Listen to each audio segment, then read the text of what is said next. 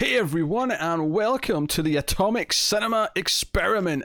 I am Peter, and joining me as always is Tara. Greetings, citizens. We are a science fiction movie podcast. We talk about sci-fi movies. This episode, we are going to talk about Jurassic World. We have been working through the Jurassic Park franchise. We did the first three. So this is kind of a notable jump because obviously 3 came out in 2001, and then there was a 15-year gap.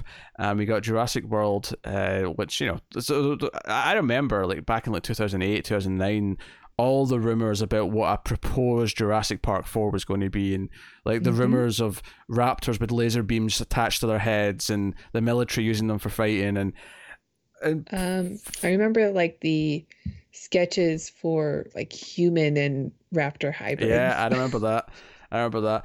And I think actually the first one I just said there, the former, like you can actually see a little bit of it in this movie. There's a little bit of it kind of survived. Not much, but there's a touch of it.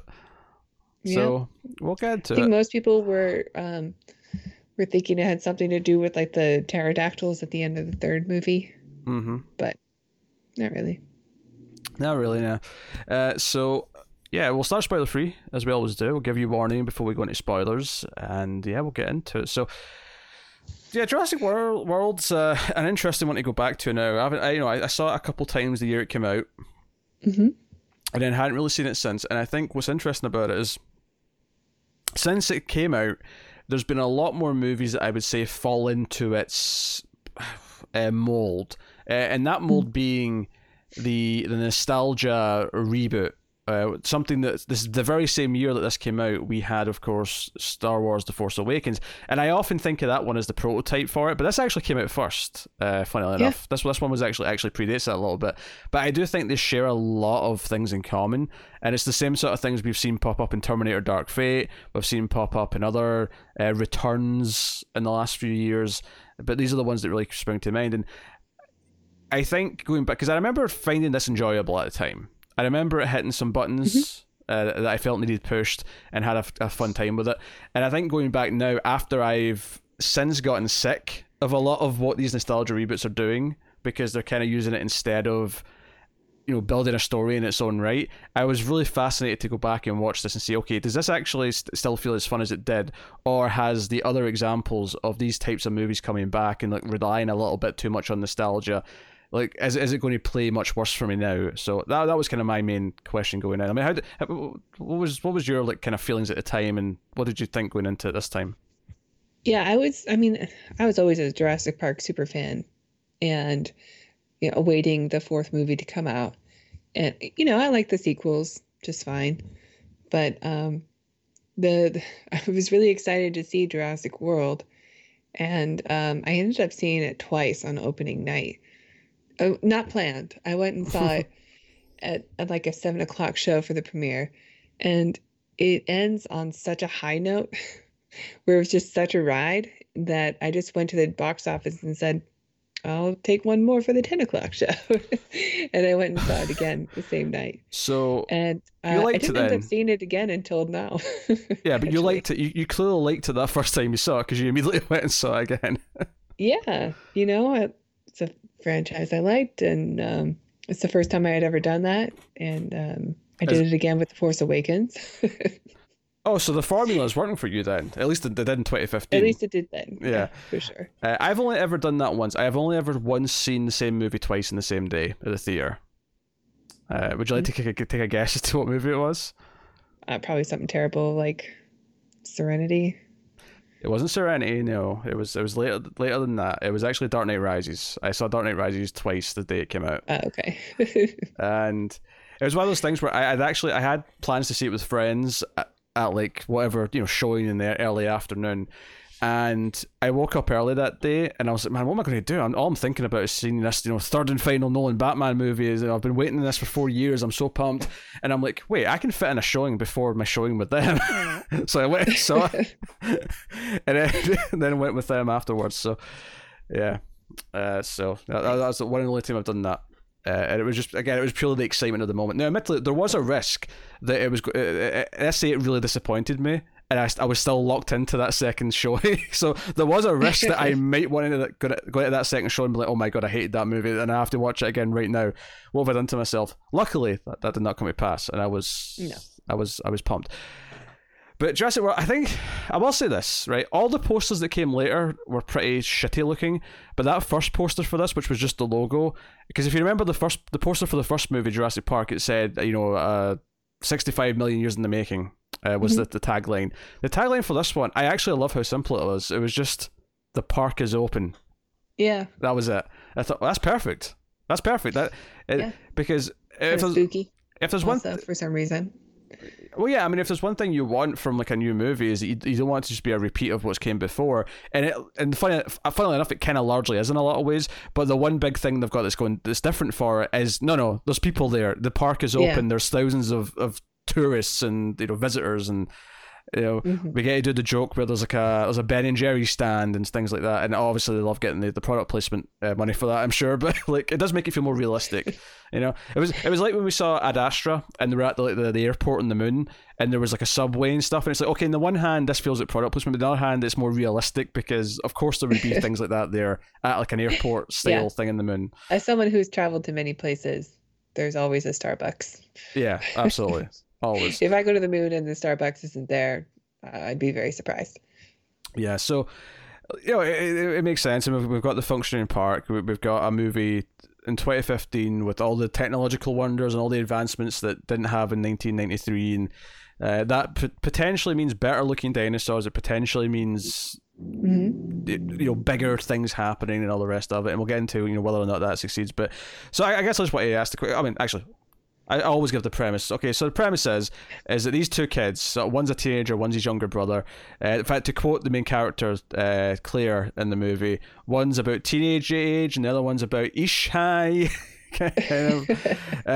But they are sent off to Jurassic World because their Auntie Claire works there, and they're going to stay with her for at least a weekend because their parents, the mum of which is all I could think of, like she should have said to them off. All I could think was, like, is she going to lift up her top and say, "These are the last time you're going to see these." Say goodbye to these. If you've seen Arrested Development, you know why I'm cracking that joke. If you haven't, you'll be like, why is he cracking boob jokes about the mum and her kids? Just trust me, it works. And then the dad's the dude from The Office, who was like the head, not the head of the company, but he was like the regional. Yeah, I think he was like the CEO or CFO or something. Yeah. Because Michael was the regional manager, and then he was like the next one up, or Jan was the next one up, and then it was him. Whatever. David Wallace, I think his name was in The Office. But so the kids get sent off to Jurassic World, and of course Claire's whole character thing is that she's too busy being a workaholic to actually spend time with them. And of course their new fancy dinosaur, because basically people are bored of the same old dinosaurs, so they have genetically engineered a new breed of dinosaur, the Indominus Rex, which is part T-Rex, part some other things, which we'll get into spoilers. And that of course eventually breaks out because it's a Jurassic Park movie. Of course some dinosaurs have to get out and cause some chaos, and people have to be in danger, and that's kind of the movie. That's it. So, Tara, how did you feel then watching Jurassic World again for the first time in 5 years? Yeah, I still enjoy it. I know a lot of people who hate this movie, and I don't think it's an easy movie to hate. Like I think you really have to be looking for stuff that you don't like in it. It's sure, there's a formula, and that formula we've seen.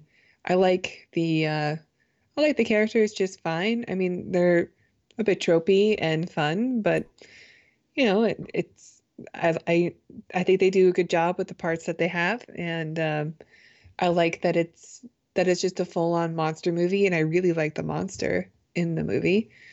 Yeah, I like it. It's fun. Good sequel.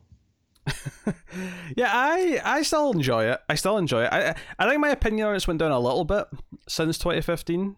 Not a ton, but like a little bit. There's definitely a couple of little things that were sticking out to me more this time, and I think having been used to this formula now of the reboot sort of comeback movie, the nostalgia sequel, whatever you want to call it, I feel like there's definitely a couple of things, especially in the first half, where I felt like, okay, you're overdoing it a little bit with the nostalgia stuff, right? You can calm down, you can put the foot in the brakes a little bit. And that's not to say that some of it doesn't work, because there's moments in the third act that totally make me pop, right? They make me pop like no tomorrow. Yeah, I think the last 15 minutes of the movie are like really strong. Yeah, the last 15, 20 minutes are really good. I won't really find much fault in that. Because there's kind of like a meta level going on as well, which we'll get into in spoilers when we talk about what is actually going on in the ending. But there's definitely some meta stuff in there for people who grew up with Jurassic Park, and they go to see this movie. And we're all like, well, this new hybrid dinosaur, what's this disgusting thing in my Jurassic Park movie? And it kind of plays with that on a meta level, which is kind of cool. So that's kind of smart. You obviously you've got all new cast in this movie. We don't get anyone else returning till the next one, which we'll talk about then. And they're kind of treating like the new one coming out, or the Dominion. Is that what it's called? The third one. That sounds right. Yeah, Jurassic World Dominion. It does seem like they're kind of treating that like the Rise of Skywalker, which is funny because Colin Trevorrow, who directed this, is coming back to direct that, but he wasn't supposed to direct the third one. He was supposed to go and do a Star Wars movie instead. But then he got booted off of that, and he came back to this franchise, which is kind of weird because it mirrors what happened with JJ, because he did the first Star Wars, was booted, well, not booted, but he left, and then he was asked to come back after Trevorrow got booted. So for some reason, the Jurassic... After Trevorrow got booted, but also after The Last Jedi. Yes. So response was so mixed. It's really funny that like Jurassic World's trilogy and the sort of newer Star Wars trilogy like mirror each other really bizarrely. It's just solid. Hopefully the third Jurassic World ends up better than the third Star Wars movie. I'll just say that. I'm still curious what his Rise of Skywalker, if it would have been even called that, probably not, would have been like. I think I had a different title. I'm sure I saw it online at some point. I can't remember what it was, but I'm sure I saw what the first draft of the script had a different title, the one that he worked on.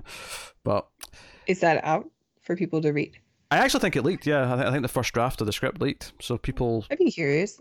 I don't think that he's a bad director. I heard that the movie he made after this was just, like, unwatchable. Yeah, Book of Henry. And it was one of the reasons why he was let go.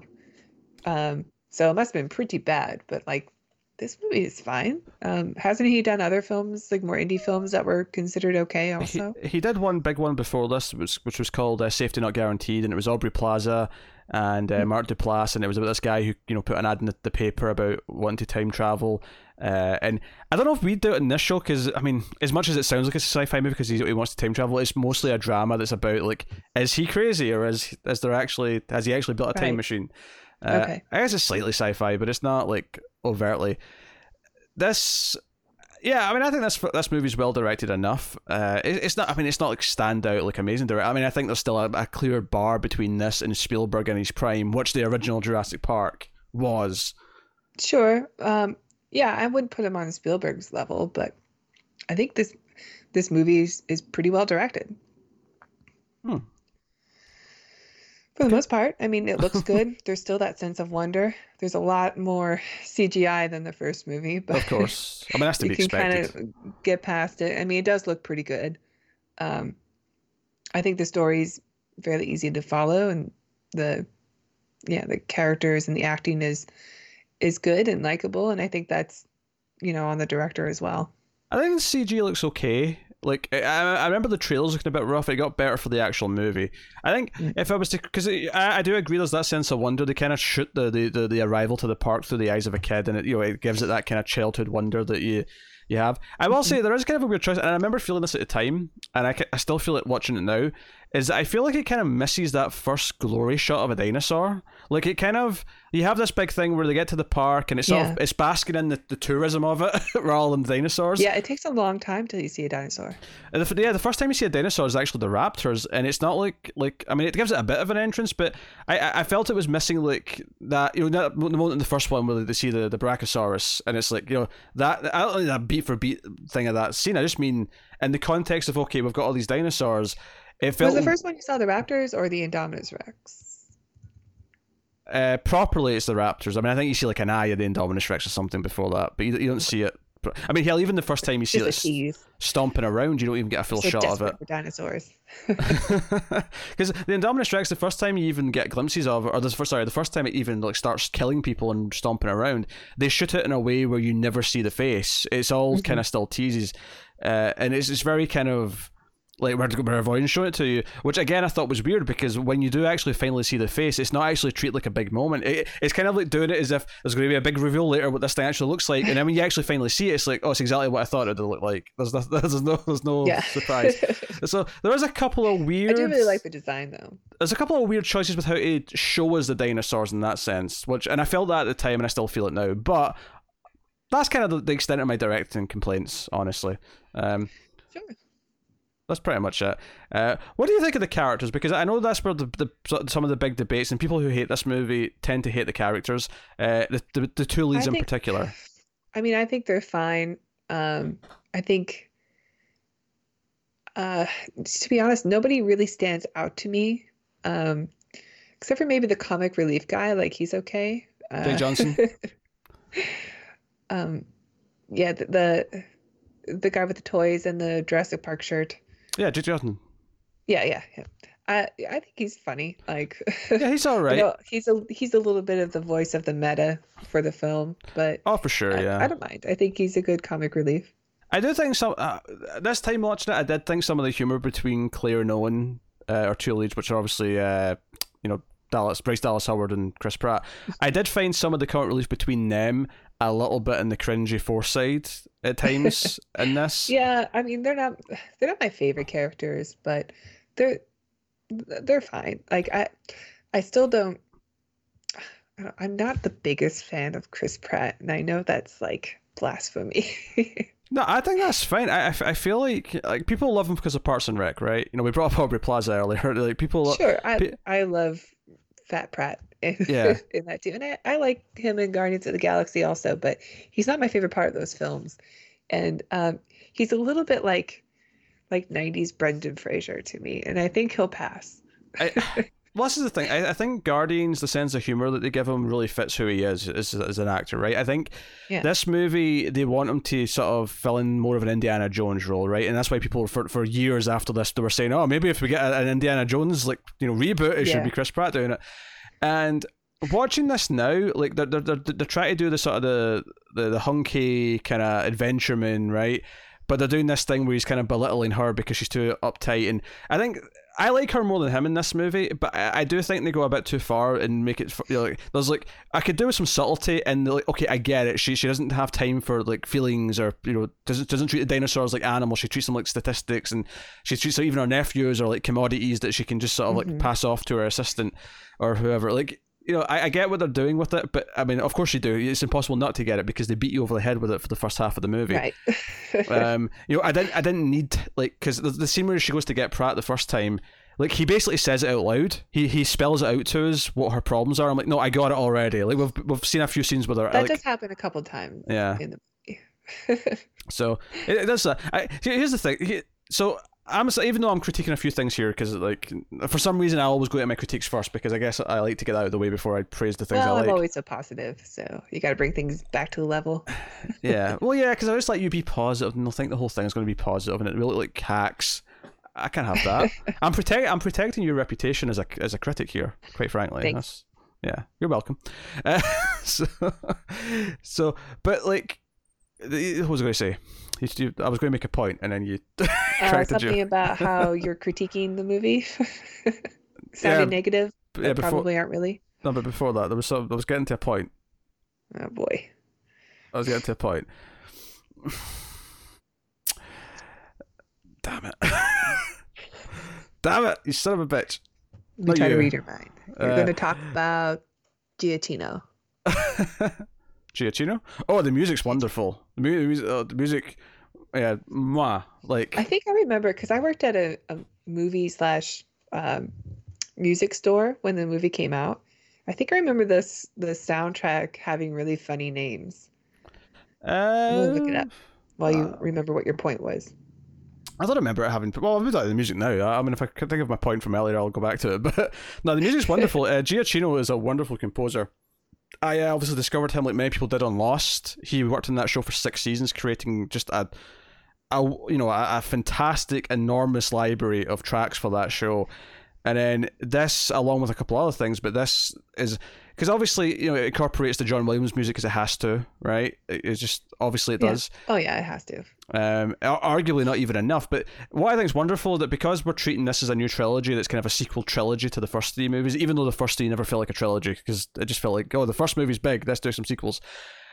I feel like it did a good job of giving this its own main theme, because I remember leaving the theatre for this and humming the new music and going, oh hey, I'm not just humming Jurassic Park, I'm humming the Jurassic World theme, which is different, right, and is there on top of the classic stuff. So I appreciated that. The music's great. Like I have very little to complain about the music. It's exactly as adventurous. I appreciate the names of the songs if you want to hear some of them. Oh, go on then. Because they're all puns. Okay, all of the song names are puns, and I think they did that because the original motion picture soundtrack for Jurassic Park kind of gave away plot points. Each song did. If you got the score before you saw the movie anyway, this number 1 is called Bury the Hatchling. And then let's see. As the Jurassic World turns. Clearly his first rodeo. Owen, you nothing. Indominus Rex, but spelled W-R-E-C-K. Gyrosphere of influence. Fits and jump starts. Okay, I get what they're doing. Love in a time of Pterosaura. I don't think these are actually that funny. They're Costa Rican standoff. Our Rex is bigger than yours. Sunrise Jurassic World. I like it. I like the names. They're okay. I feel like Gyrosphere of influence isn't funny. Come on. Okay, that one's okay, but some of those were just kind of whatever. I like that they did that. You know, instead of telling you what scene. What, you mean Death of Qui-Gon, the most famous track on a soundtrack listing that anyone ever got? Death of Qui-Gon. I guess he's dead. That's actually one of the things, the original Batman Begins score, do you know what they did for their tracks? Every track's named a species of bat, so they make no sense to anyone. Oh, yeah. It just looks like random words, but they're all species of bat. That was the joke. I know, so weird, but yeah, so yes, so no, I mean the characters, that's what we're talking about. So like, he's okay, but they're trying to kind of make him cool, and he is to a point. He's kind of like typical Chris Pratt, and he's kind of slotted into that role. He does the poster shot. Yeah. The Raptors. Yeah, he does that. I think Claire's more likable, but I think she's more likable in the back half, because I think the first half of the movie, because they drum it in how hard what her problems are, she almost comes across as a caricature. Yeah. Because I remember Joss Whedon, actually, the creator, of course, of the hit television show Buffy the Vampire Slayer. Never heard of it. I remember when this came out, like, he was critiquing the scene where she first goes to see him, and how it would kind of play like a 70s movie. The way she was the uptight woman who's like, oh, Huffy Duffy, like, you know, stop being a smelly man and come do your job. And he's like, you know, and the whole thing is like, oh, she's too uptight to be likable, and he's like the easygoing dude who everyone likes, and how it's kind of this old school thing. I do find her likable still, though. You know, she still has moments where she's being vulnerable, like in the elevator, trying to like give herself a pep talk before she has to do a big pitch. But I find her way more likable in the back half. Like, see when she actually like starts to worry about the kids, that she's done a horrible job being an auntie because, oh, now they're in danger because there's dinosaurs running around. She's like, shit, I need to save my nephews. like that becomes, because I think we've all been in situations where we don't really take something seriously, and then all of a sudden it's the most serious thing ever. You're like, oh shit, I messed up. Like, that part's pretty relatable. I think, and the idea that they're sent away because their parents are getting a divorce is a nice thematic callback to the original film, because even though they never said it in the original film, it was always kind of implied with the themes. We talked about in the first one how the reason why the two kids were here visiting Hammond was because their parents were splitting up, and that's why Tim had all these problems with abandonment. So it's a nice thematic link to the original film, but it's not, of course, one of the things that you might have a problem with this movie is that it does call back to the original film too many times. There's some that are kind of obvious, some are more subtle, some are, you know, in between. And I think some of them work really well. Like, it doesn't, like, maybe I noticed it more on this watch. Like, okay, we get it. But at the same time, like, there's none that really bother me that much. Oh, I remember what my point was going to be earlier. Excellent. Right, so these are all valid complaints, right? And as we go through the movie in a minute, when we get to spoilers, I'll point out ones that I think are good, ones that I think are forced or bad or whatever, right? But sure. I think the thing about Jurassic Park that I want to make clear, and why I think that even with those faults, it works better overall as an experience than a Terminator Dark Fate does, even though I think that had some good qualities, but ultimately I came down a lot more negative on that because I felt like it wasn't, justifying itself as its own movie. It was relying too much on the original films, blah, blah, blah, blah. I think the reason why I'm okay with it a bit more, or at least easier, with Jurassic Park, it's the same reason why I'm okay having Friday the 13th sequels for the rest of my life and having another 50 of those. Because ultimately from Jurassic Park sequels, I don't really want, like, a story that changes my life, or like something that's really in-depth, or has like, some sort of soul-changing experience where I learn something about humanity. With Jurassic Park, all I really want is a monster movie where people get eaten. And just like Friday the 13th, I want a movie where Jason goes around and kills people. Slasher film. Yeah. So, like, that's all I want. So ultimately, these problems that I'm having with it don't actually bother me that as much in the context of this movie, because, and this is the thing, when we get to the next movie, which has definitely got a much more negative reception overall, I'm going to have some hot takes. I'm going to have some hot takes when we get to that next movie. Don't spoil it. I really like the design of the Indominus Rex, but I'm going to spoil something for the next movie. I love the design of the monster for that film. Okay, all right, leave it there, because we've got a whole separate episode about that movie. But I'm just going to say there's going to be some hot takes about evolution. So, yes. And I know people complained about the, the genetic alterations of the dinosaur for this film too, and why couldn't we just have a dinosaur movie with just dinosaurs? But the dinosaurs from Jurassic Park were all genetically modified anyway, so it's really not that much of a stretch that they would make something bigger with more teeth that will get more people, to go to the park. Like, to me, that makes perfect sense. Like, you're already genetically engineering an animal that never really existed, because they had to use like frog DNA and stuff from, the first film that Mr. DNA explained to us. And they're doing the same thing here. And this was actually brought up in the original book by Michael Crichton. Like, he talked about this very concept that they used for the film. No, I think for me, that never struck me as a problem, because I like, again, the meta-cynical nature of it, of like, yeah, this is what a corporation would really do. They would bastardize it. And I like the idea that there's people in the movie, there's characters, Owen being the big main one, who's like, hey, this is kind of like you bastardizing nature. What the hell are you doing? This is not a real animal. You can't do this. We were already doing it, yeah. Yeah, but like... Yeah, well, yeah, but you can't shrug off, because obviously, like, they've made something more dangerous, so there's a reason not to. Like, I mean, obviously, there's a reason not to do it in the first place with anything, but I feel like there is a point here. So, okay, you've tried to make something as close to what it was before, and obviously, the entire first movie is about should we have done that or not, and I think obviously we come down to the idea of like, yeah, probably not. Yeah, probably not. But that's there's just a line in this movie where the new CEO guy says, like, Hammond entrusted this project to me or whatever. You're like, would Hammond really have done that after the events of the first movie? Well, yeah, but we have to have a sequel, so we just have to accept that. That's just one of those things where you just kind of have to go with it, because part of you is thinking like, oh, would they really open this park after what happened there? And you're like, yeah, probably some corporation would do it because they want money. Yeah. I can see that totally being a thing. I like money. And they try and poke some meta commentary at it. Like, yeah, we're aware that this is kind of, one of the characters talks about the fact that there was deaths in that park, and like it's in poor taste to reference it. Actually, one of the little subtle things I like in the movie, color design wise, I never really picked up on, and sort of like the reason for it until this watch, is obviously they've got a new logo, right? All the logos in this movie are blue, right? All the Jurassic World logos are blue and not red and yellow like they were in the original Jurassic Park, and I realised why that was. There's actually a really simple reason for it. It's to make not just to have a new shiny logo to differentiate it. The reason for it is because whenever they encounter like a relic from the old park, you immediately know it's from the old park because it's different colours. It's that simple. They want it to be visually obvious the second you see something that's red and yellow. It's like, oh, that's from the original park. So when you see them wearing that T-shirt, you know it's the old park. There's no mistake in it. Right. So. Yeah. Simple little idea like that is really smart. So yeah, props where props are due.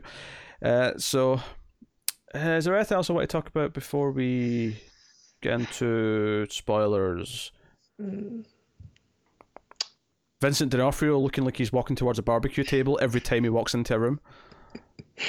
How do you not like Vincent D'Onofrio though? Like he's so good. It's the way. There's a couple of times where he's sort of holding his belt with one hand. It's like he's like holding his pants up as he's walking to. Yeah, I'm going over to the barbecue table. I love Vincent D'Onofrio. I mean, between this and Men in Black. Oh, well, really, after Men in Black, I'm gonna love him forever. I I feel like I didn't really clock that was him in Men in Black until we went back and watched it, because I didn't know who Vincent D'Onofrio was when we first watched that. It's so it's so unlike him. Because this was the I same. mean, he's also very slender in the movie, but Yeah. Men in Black. But this was the same year as Daredevil, which was probably the first time I really knew who he was. So this came out, and then Daredevil came out, and then this came out, and it was like, okay, so here's Vincent D'Onofrio, and then when we went back and watched Men in Black, I was like, okay, this is him, like all these years ago, Yeah. looking really Yeah. different. I mean, most people probably know him from Full Metal Jacket, which he wasn't really slender in that film either. But But that's so long ago that he looks, he's a young man in that movie. yeah, that's true. So, he looks so different. Plus, I've only seen that once, and it was a long ass time ago, so I don't remember him. Yeah. Well, he's pretty memorable. He's part of the best part of the movie. Yes. So someone was asking, because I've been doing those tiered videos every so often recently, and someone said, "Hey, would you ever do a tiered Kubrick episode?" And I'm like, Ooh, I totally would. exciting. You have to watch them all again. Yeah. Well, not even just that. I'd have to watch Spartacus and Barry Lyndon for the first time, because I've not seen those two. Oh, you've never seen Spartacus? Nope. So I'd have to watch. I haven't seen Barry Lyndon either. I think that's another war movie. Yeah, you've never seen Eyes Shut, so you've got two as well that you've not seen, at least. That's true. That's true. Have you seen The Killing? I don't think so. That's a good one. I like that one. That's like pre Passive Glory, right? Is that his first movie? I don't know if it's around. I think it's the 50s as well. I don't know if it's probably before Patsy Glory. Yeah, I've got the Criterion. It's a really good movie though. It's about a group of robbers who rob a bank. That's good stuff. No, I haven't seen it. But anyway, so that's we should Maybe probably I'll watch it since I'm at home for a while. Not going to say why. Yes, under quarantine. Yes, we're doing the cinema experiment, and Tara left the door open, and the entire world's in chaos now. Sorry, guys. I let all the bad sci-fi movies out. All 19 of them. Oh, Vin Diesel.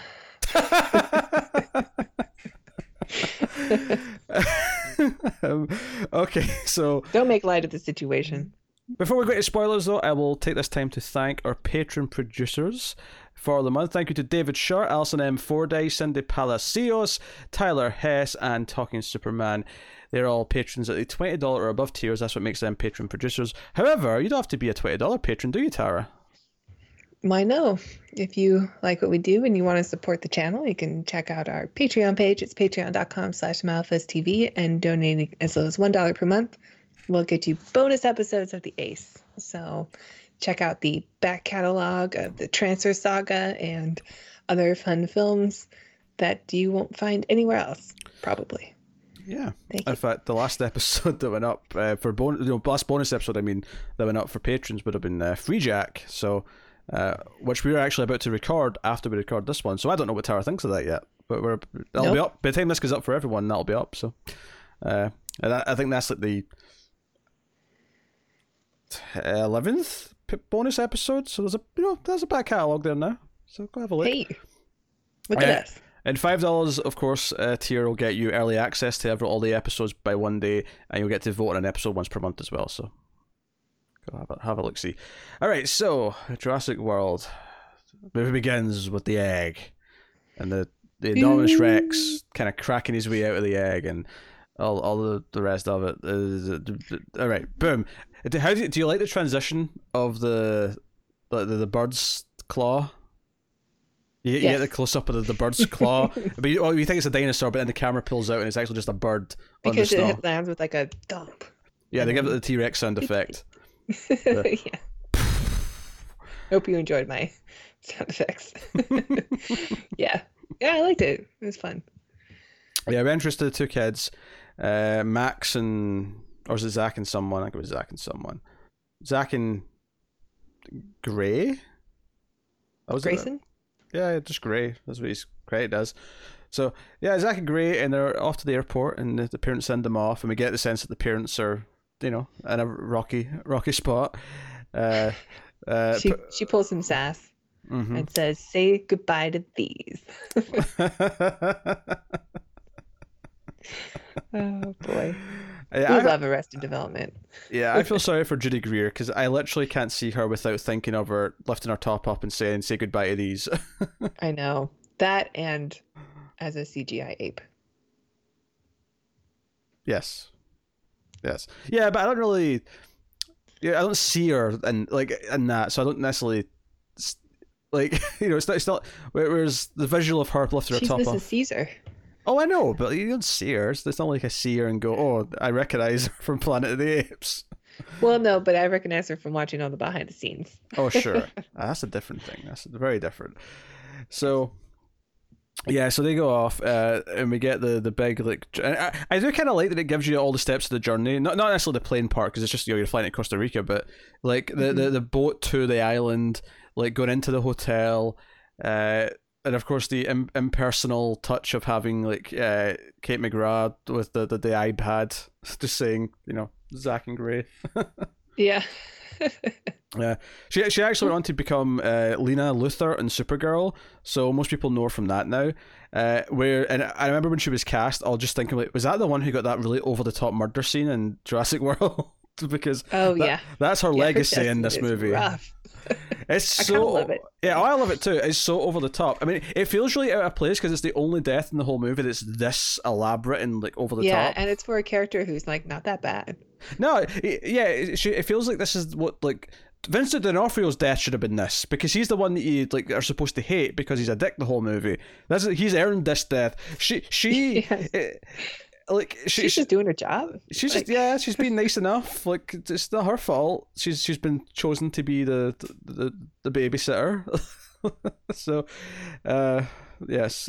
Since we've mentioned it, okay, she gets picked up by a pterodactyl, gets tossed to another pterodactyl, who then flies her out to the water, drops her in the water, and then tries to pick her back up out of the water, but then the Mosasaurus. Thank you. The Mosasaurus eats her and the pterodactyl. The only thing that was missing was lots of blood. That's the only thing I feel is missing from some of the there was zero blood. Yeah. There's one close-up of blood splatter hitting something on its own, but that's it. There's no blood coming from bodies. Obviously there's little cuts and scratches and stuff, but I mean there's no... Brad Bird was a monorail announcer. I'm looking at the IMDb. I did not know that. Yeah, Brad Bird was the monorail announcer, and Colin Trevorrow played Mr. DNA. Dino DNA. Hello, John. Did you notice the statue of Hammond they've got in the main center? Yeah, he's like the Walt Disney of the park, because Disneyland has that too. Yeah, got a statue, and I did love that Mr. DNA popped up on one of the screens. Yeah, just for a second. That's one of those little things where I'm like, okay, I happily accept this callback because it's perfect that it's still there. It's perfect that that stuck around. The moments that kind of if Joe one bugged me actually this time watching it, and this character's inclusion actually bugs me a lot, is B.D. Wong's character, Dr. Wu. I kind of hate him in this movie. I do have things to say about his character. Yeah. So this is the funny thing, is that I know him, even though obviously I knew him from Jurassic Park first because that's the first movie I literally ever saw in the theatre. Obviously his role in that's really small, and he's been on Mr. Robot, right? He was a big character on Mr. Robot, so now I think of him as White Rose first and foremost. But so he shows up in this movie, and he's the only returning character from the original films. Mm-hmm. And I feel like they did this thing where he's kind of like an evil dickhead in this movie, partly so they can sort of lay ideas for the next one, but I felt like his introduction, they went out of their way to kind of introduce him the same way as the first movie, where someone's talking about the egg, because Claire's showing some investors or possible sponsors for the dinosaur, right? And she's going around, and when someone asks about the egg or the dinosaur, he sort of walks and goes, "Oh, we don't breed them," and I'm like, you're just trying to mimic the way he because the way he came into the conversation in Jurassic Park, the original, was just like that, where Alan said something about the dinosaurs and he said, "Oh, we don't breed them," and in fact it's almost the same line. He actually, I'm sure the word breed is in his first line of dialogue, except that he's immediately comes off as evil. Yes, maybe it's just the Steve Jobs turtleneck that he's wearing or something, but like his character immediately comes off as, wait, is he the bad guy in this? Which is weird Because because when I saw it in the theater, I was just like, why is BD Wong the bad guy or Henry Wu? yeah, it's one of those things where they're just doing it to try and connect it to the first movie, even though the character in the first movie, there wasn't even a hint that he was anything other than just a normal, like, likable dude. Like, there was nothing. I mean, I guess he could have been seduced by money and power. Yeah, we're all capable, but just it felt like a stretch. Yeah, so that was like one of those first moments when I was watching it this time where I went, oh, that introduction felt kind of forced, and it was like, hey, it's just like the first movie. I will say this: I love that they don't show the T-Rex until the last 20 minutes. I love it. I loved it. I love how excited the kid is to see the T-Rex too. He goes to the T-Rex paddock right away to try to like get a glimpse of the feeding, and like, you know, it's shot in a way where you can't see him. Yeah, because we don't get the. Because I was talking about the wow moment when they see dinosaurs properly for the first time. We don't really get to see that until they're in the gyrosphere, which, and I can kind of justify it actually, because one of the things with the kids, to just sort of stick with the kids first for the sort of the first half of the movie, is that the older brother Zach, he is, I think he's the older brother. Let me just double check that's the older one because I'm not entirely sure. Yeah, the older one, Zach. Like he's very dismissive. He just wants to stare at girls. Which, by the way, I love that the younger one kind of calls him out at one point. I'm like, what are you doing? You're just staring at them. What's going to happen? He's going to trick them into walking over to you. Like, and the girls walk away, and he blames the younger brother. Like, he ruined it. But like, it is a little creepy. I had this intense stare going. Now, don't get me wrong. The first time he sees them and he kind of stares because he's like caught off guard. That's a relatable enough moment, right? Because he's like, oh, pretty girl, oh. But the second time, like, okay, this is the second time you've seen them and you're just staring again. This is now in creepy, like, I'm watching you territory. It seems to be like a different girl every time, also, which is such a teenage thing.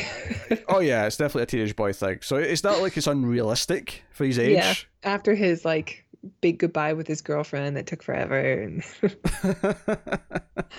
which he seems so not interested in as well. Like he's so done with it.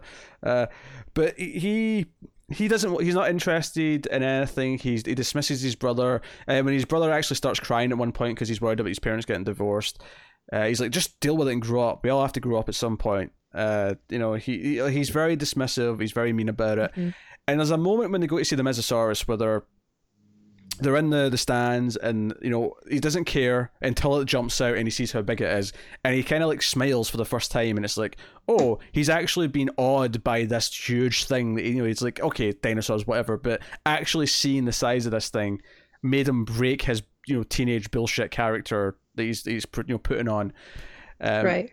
And so I guess, okay, there's a slight justification in that they're saving it because they want it for when he's kind of like wowed by it, because that's sort of a change for his character.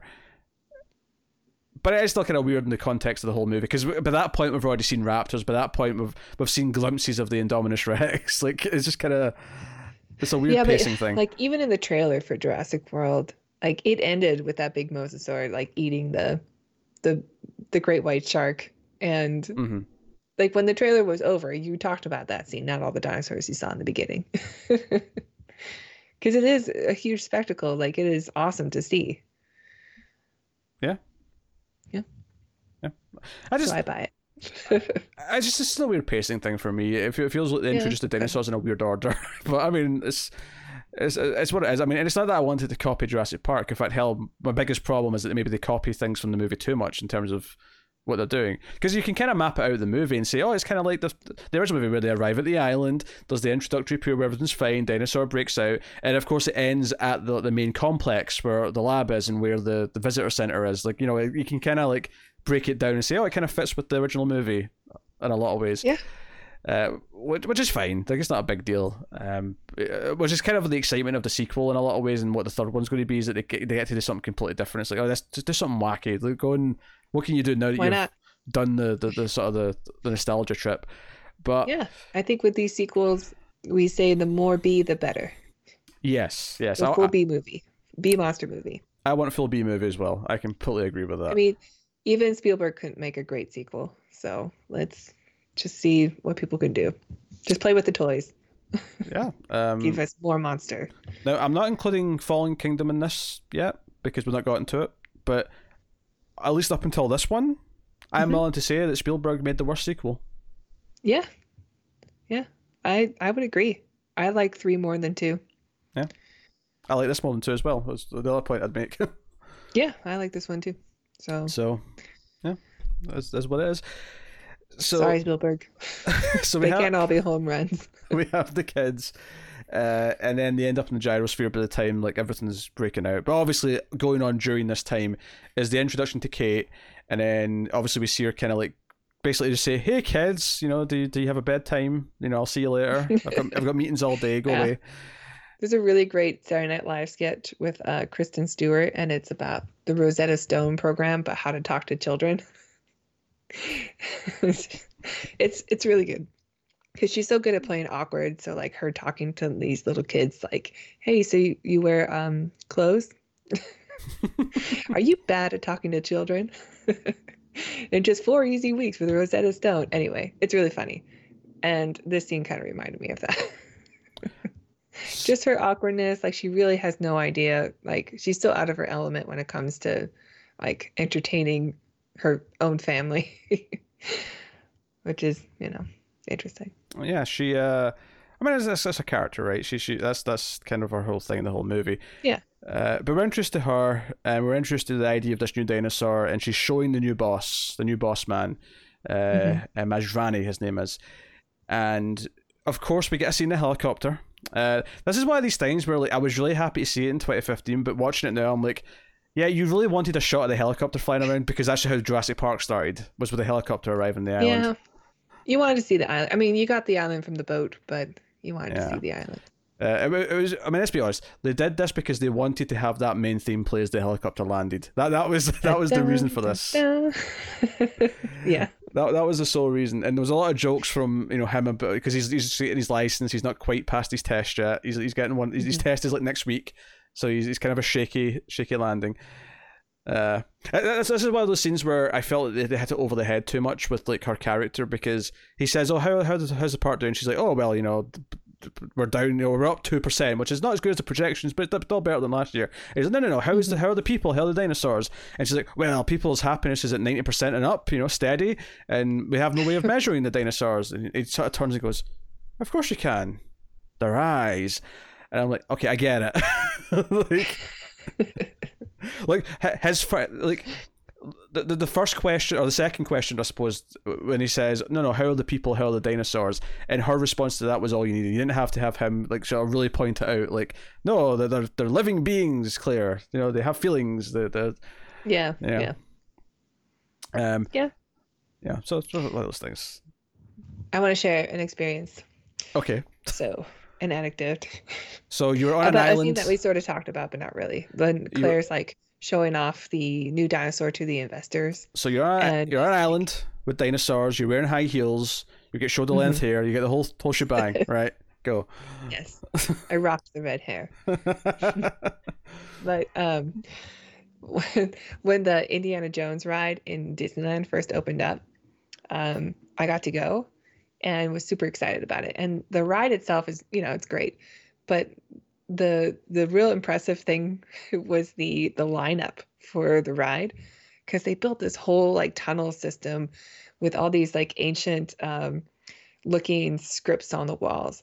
And when they first opened up for like a year, they used to hand out these cards where it would be like a translation card, so you can match the symbol with the letter on the card, and you can decipher what all these different messages are throughout the entire line. And the line's like, it's a long line. I don't know how many like feet it is, but it takes a little while to get through. So there's a lot of messages, and about 80% of them are advertisements for AT&T.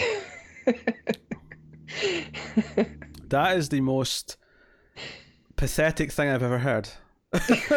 Like, I was sitting there thinking, oh, that's a fun way to pass time when you're in the line, right? But then you had to ruin it with they're all adverts for AT&T. Yep, a crummy commercial. Yeah. So also very realistic in this film.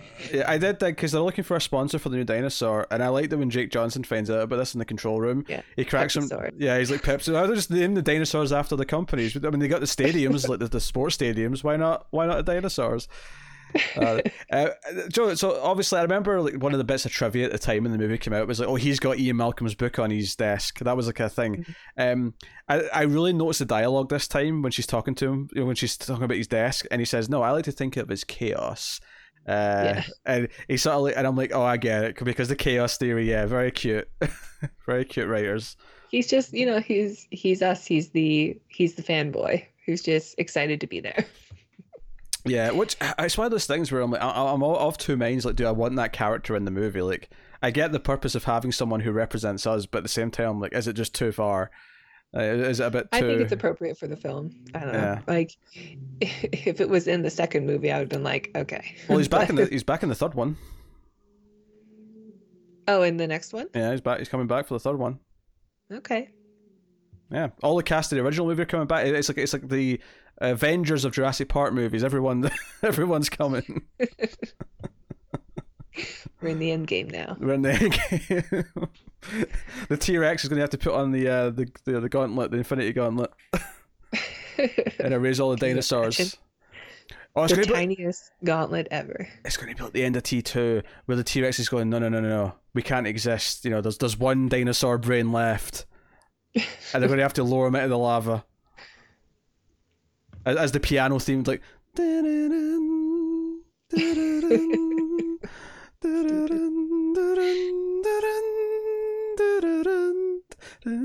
Well, we just wrote it for you guys. Yeah, you're welcome.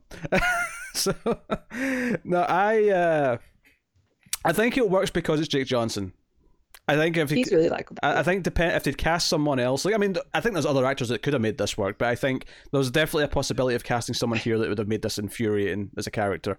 But Jake Johnson's pretty likable. All the jokes really worked for me with his character. Like, even though I knew it was coming, like the "why'd you have to make a personal" line worked in the theater. It worked this time for me at home. Yeah, that was a good line. The attempted kiss on his coworker, also pretty funny. Like, funny. Yeah, I kind of like that he still went in for a hug afterwards. He's like, well, okay, well, I mean, we still work together and I might die. Let's go for a hug, shall we? Yeah. It was a nice moment. So yeah, she seemed cool with it. Yeah. Yeah, I liked having it. Was nice having someone to bounce back to throughout the movie who's in like one place. I think that makes it work. So we're introduced to obviously her, and then we're introduced to Owen because the boss man wants Owen because he's the one who kind of like understands the animals well enough to how they might try and escape and things like that. So she's going to see Owen. Yeah, Claire's not cool with it. We're introduced. They have history, it turns out. They have a single date in their history. And we see that he's actually training raptors. He's training Blue and the other three raptors with commands. And this is one of these things where this scene does get a little bit hurt on repeat viewings because the scene that introduces him and then introduces the idea... Hold for the poster. Hold for the trailer. But hold for all the advertising. The scene that introduces him is also the scene that introduces the villain Hoskins, which is Vincent D'Onofrio's character, and the idea that he wants to use raptors as soldiers, which is absolutely moronic. How do you expect to control them? This is insane. And then it's also the scene that has this big action sequence where someone falls in the pit and he has to jump in and do his thing, right? And I'm like, there's so much in this scene. Like, you could this could have been 2 scenes at least. Come on. Calm down.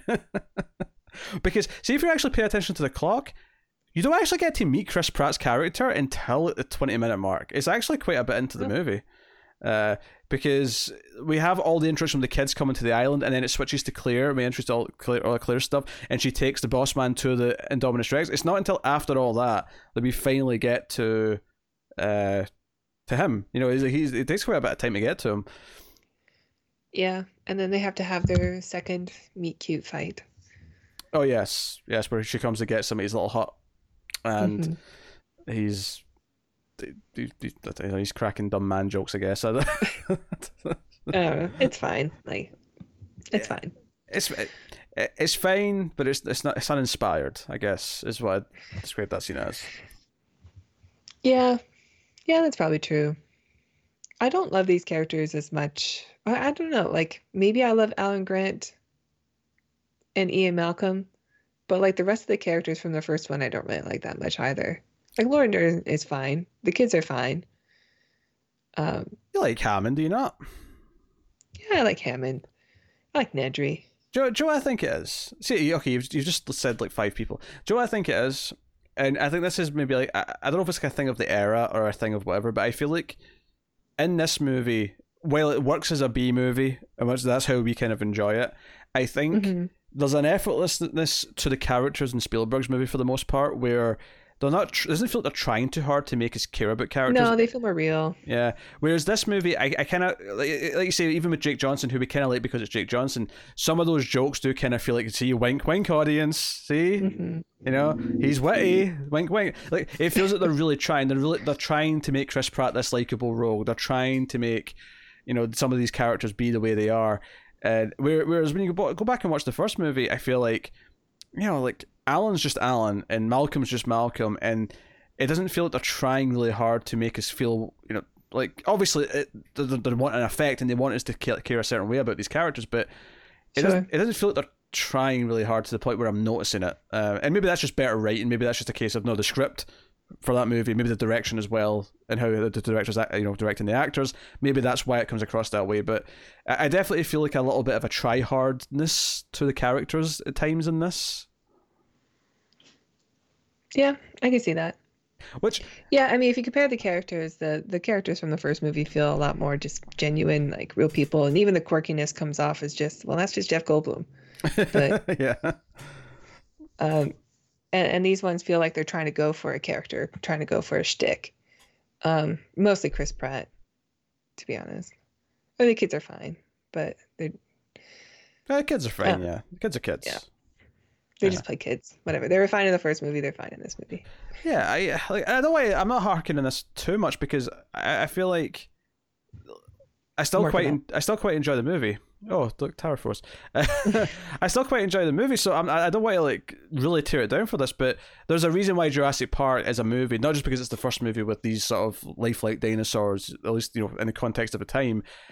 You know, there is something that actually makes it a really solid movie that's, you know, well made, and I think it's worth pointing out why this movie, you know, apart from anything else, you know, there's reasons why it is more of a B movie, and that's one of them, is that the characters do feel kind of, you know, just like they're there on paper to service the plot and what we're doing, but they're not necessarily, you know, have what those original characters did. So yeah, I would agree with that. So once we're introduced to those two characters, she takes them to the Indominus Rex, but it's not there. It plays a trick on them. It tricks them because so we find out in this scene, much like the characters do, that it can hide its heat signature.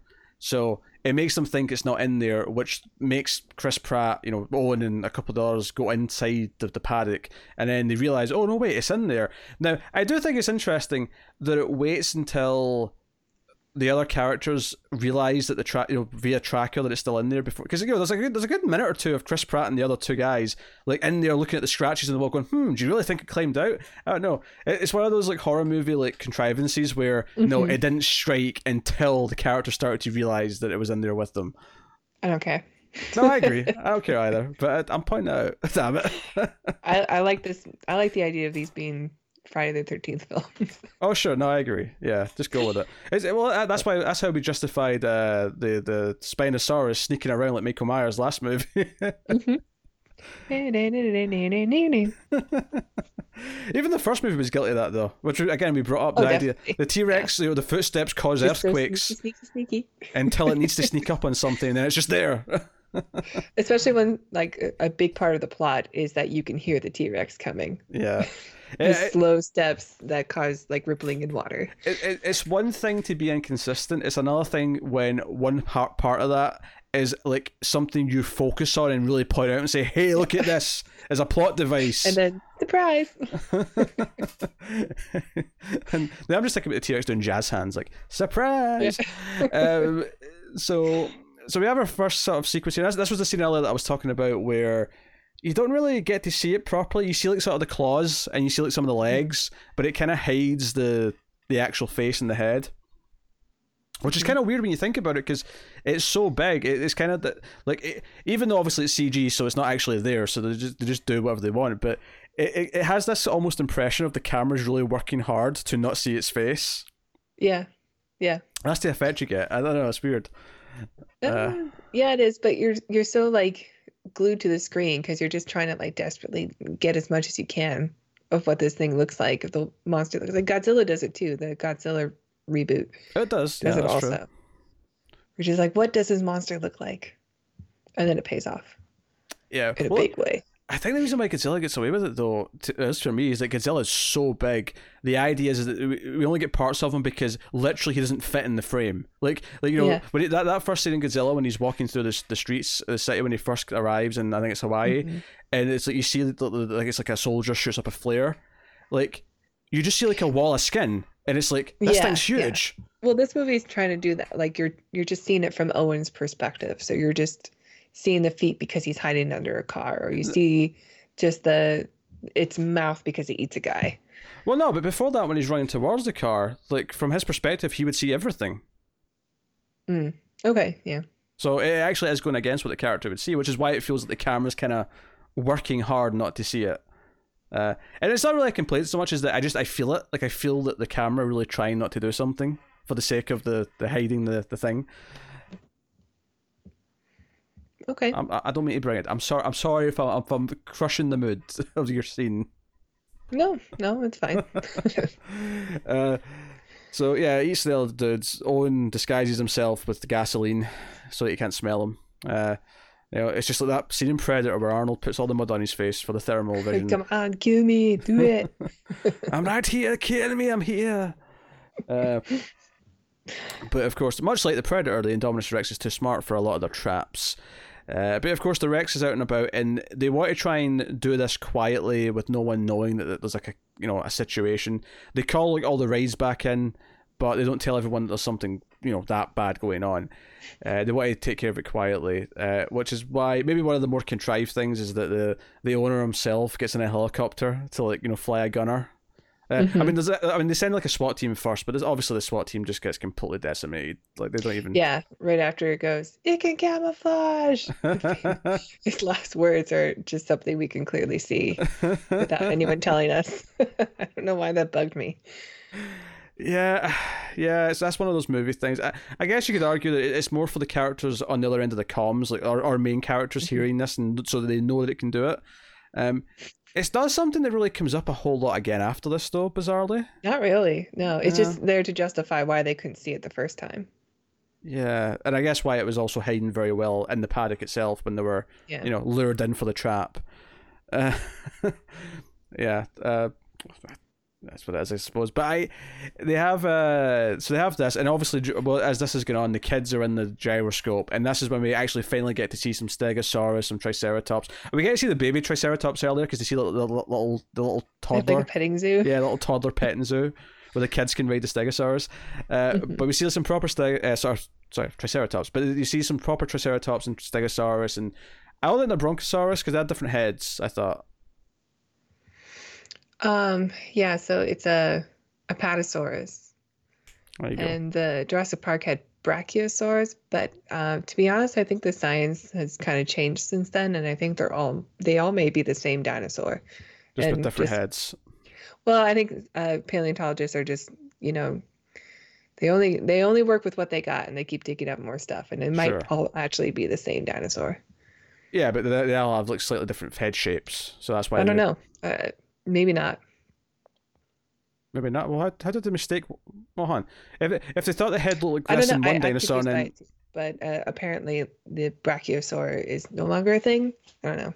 All I'm saying is okay, they're the same dinosaur, but their heads are different enough from individual to individual that they thought there was different species. That's all I'm saying. I don't know. I can't answer this for you. I know what your train of thought is, but it has a completely different head with the nose like up top. But maybe that was a mistake also.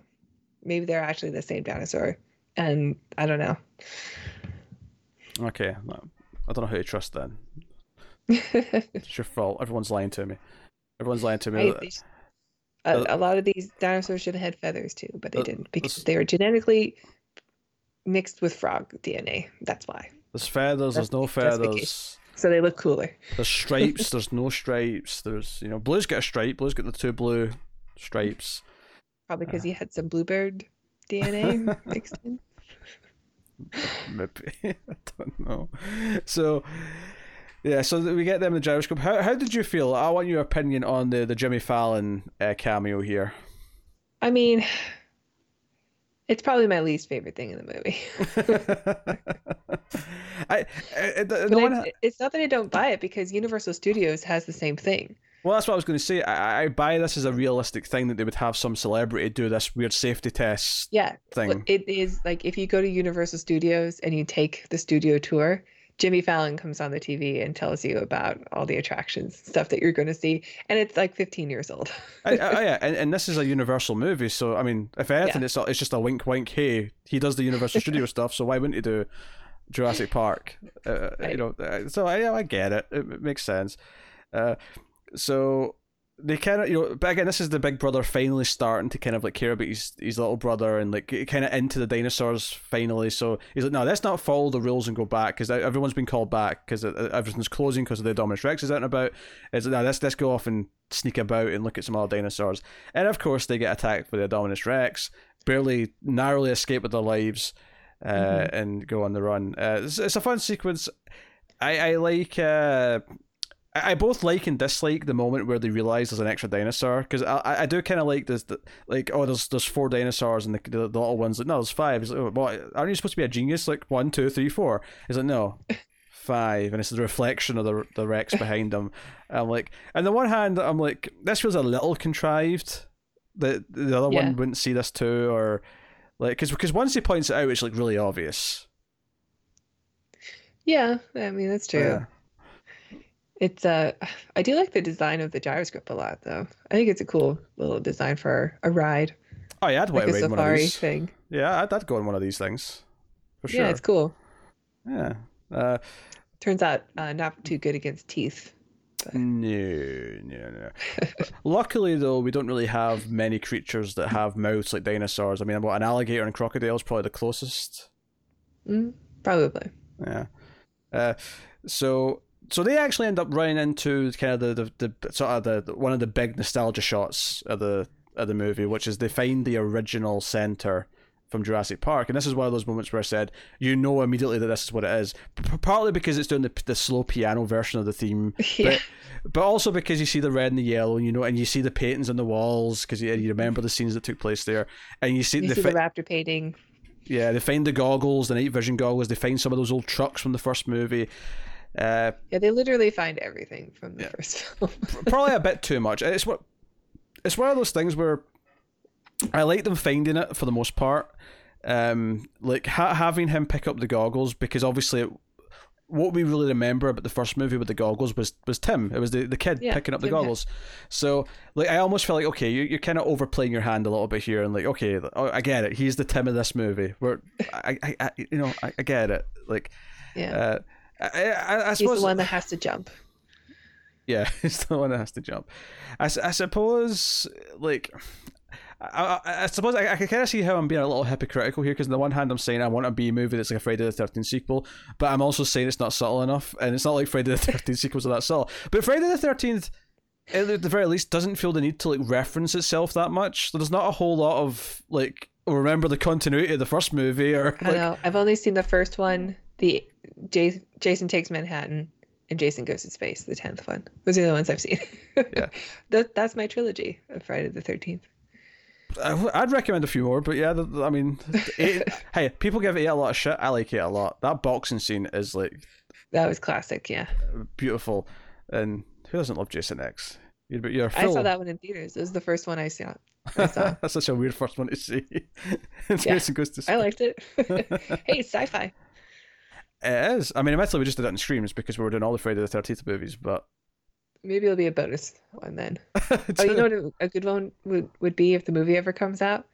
We should do Moonraker, the James Bond movie, before the new Bond movie comes out. Because, it's on the moon. It's a sci-fi. I suppose. Just imagine how angry Connor would be that he doesn't get to do the James Bond movie. I like that part. That part's Huh? okay. Huh? Yeah, okay. Okay, where were we anyway? So they get a car working, they run off. It's around this time, obviously, Claire is very worried that she doesn't know where her nephews are. The babysitter's lost them. She basically has to run to Owen and say, "Hey, can you help me? My nephews are," and she doesn't know what age they are. And it kind of like it's like a moment of self realization for her because he's like, "You don't know what age your nephews are?" Like, which I mean, I can relate a little bit. It's hard to remember people's ages. So Owen and Claire go looking for the kids, and they come across some dead dinosaurs, and this is kind of Claire's big like, oh wait, they're actually animals with feelings moment, because she actually holds the dinosaur as it dies, and we see just the the field of dead dinosaurs, and Pratt's like, it's killing for sport. Yeah. Mm-hmm. Personal. It's not killing because it's hungry. Well, I think what's beautiful about that is that it clearly sets it up apart from the T-Rex, because the T-Rex, well, it did seem to go after everyone. There was never like this idea that it was only doing it because, it wanted to kill things for the fun of killing. It was always, no, it eats things, it eats people, so it's going to eat them. Yeah, this is more Jaws the Revenge than Jaws, What a weird comparison, but yes. Matt's favorite trivia for Jaws the Revenge is someone that once asked Michael Caine if he ever actually finally saw, because he's in that movie, did he ever see Jaws the Revenge? And he says, no, but I saw the house that it built. Yeah. So they go hunting, they find the remains of the cars, and it's like, oh, they were here, and there's a little scene here where they're hiding from the Rex as it's like sort of sniffing about, but ultimately the kids actually drive back to the main area of the park, and that's right around then when the boss man and the helicopter try to attack the Indominus Rex. It breaks into the birdcage area, which lets out all the pterodactyls, and the pterodactyls go flying into the mass of people in the main part of the park. And where we get the best death ever in the history of cinema. Wait a minute. This did not look like the blonde being frozen and her head smashed on the table from Jason X to me. That is a good one too. Yeah. I know my deaths. This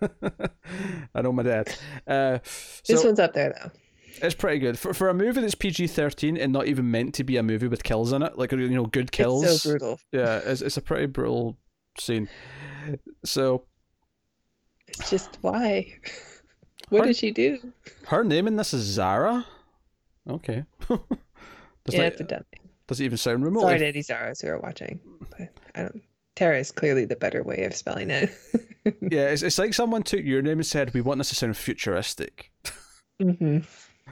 Zara. Yeah, when Tara becomes too trendy, Yeah. You jazz it up a little. Yeah. Your parents must have beat by not naming your sister Zara. You'd have been Tara and Zara. Yeah, that's dumb. You'd have had the same initials as Twilight Zone. You could have made a bit out of it. Yeah. No, I don't even know what I'm saying anymore. It's, you know what, this review is we've had to pause a couple of times for various different reasons, usually animals, and like my thought process is just so gone at this point. We still have one more review to do, so let's hurry this along. I've been yawning since we pressed record. Fine. I feel rushed. Okay. Well, right. I mean, if we push anything back, we have to do it on March 20th, which is the release day of 2 video games. I don't want to do anything that day except for play video games. 2 video games that I'm not playing though, so I don't mind too much. Your loss. It's okay. I'll make sure you have time to play Doom and Animal Crossing. Okay, I'll make sure you have time. I'm all about it. I'm all about making sure. I'm not going to sleep at all. Why do I get the feeling I'm about to start getting like images sent to me like, hey, look at my island. Look at my island in Animal Crossing. Isn't it pretty? Like, that's great, Tara. It's great. And then look at the demon. Look at this kill. I'll put it in the fridge. I'll Look at print my it. Dune cave. I'll print it out and put it in the fridge. I'm so proud of you. Yay. I'm so excited.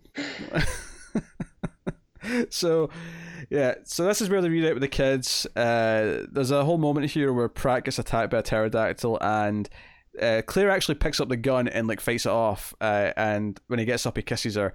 So we get kind of, I kind of so manly. because yeah, so manly. But I do kind of like. I don't necessarily need the kiss in the movie.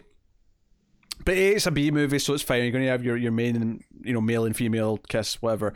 But I think what I do like about its placement here is that I think it feels less like cliched by having it here in the middle of Act 2 as opposed to at the end of Act 3. Yeah. Because there's even a moment at the end when they're in silhouette and I thought they were going to kiss again, and they didn't. And I'm like, oh, but we already had the kiss, so it didn't really matter either way. So we've already done it. Yeah, and it was a "you saved my life" kiss. Yeah. So it worked well enough.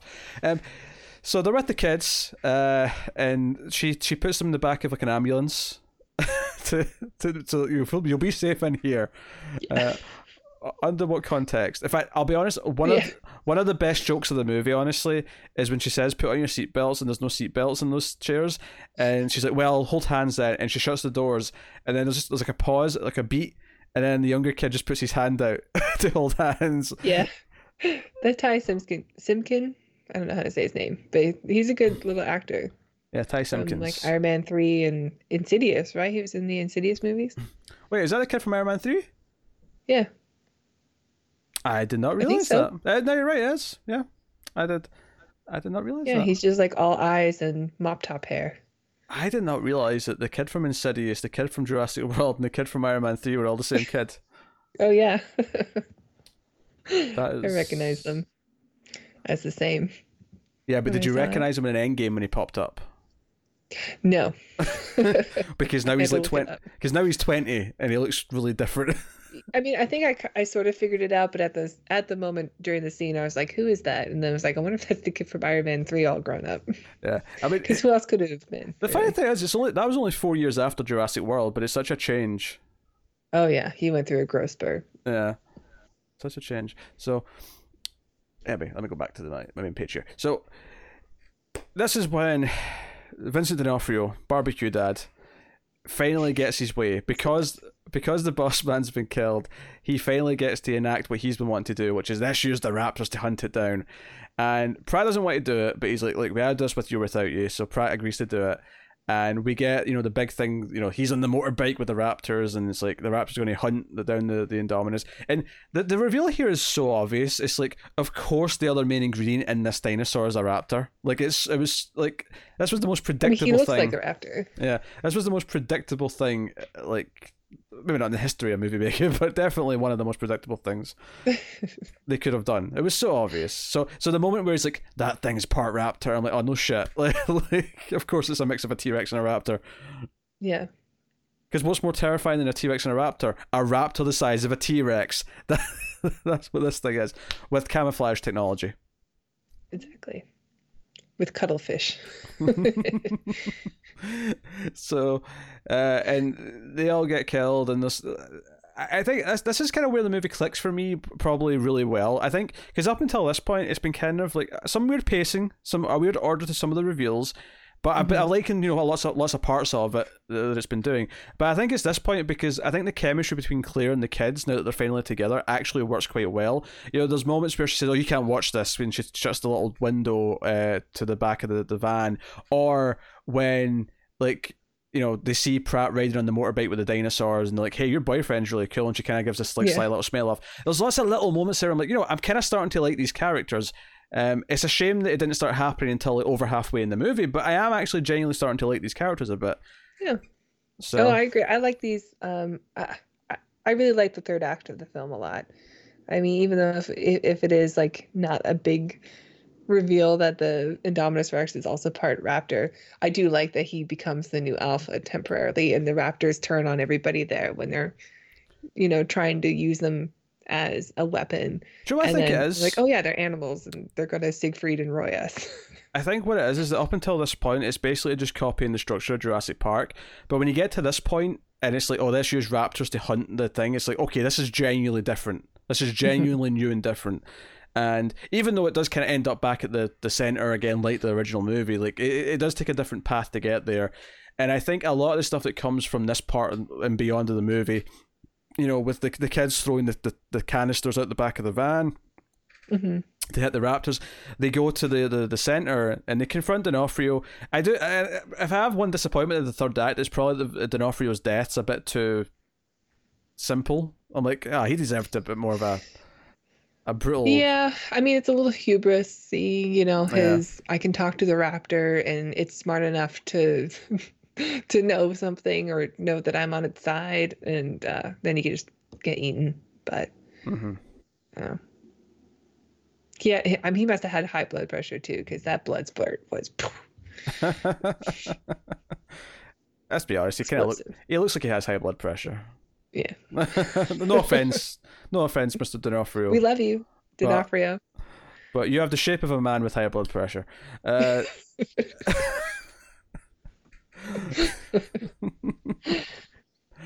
Okay.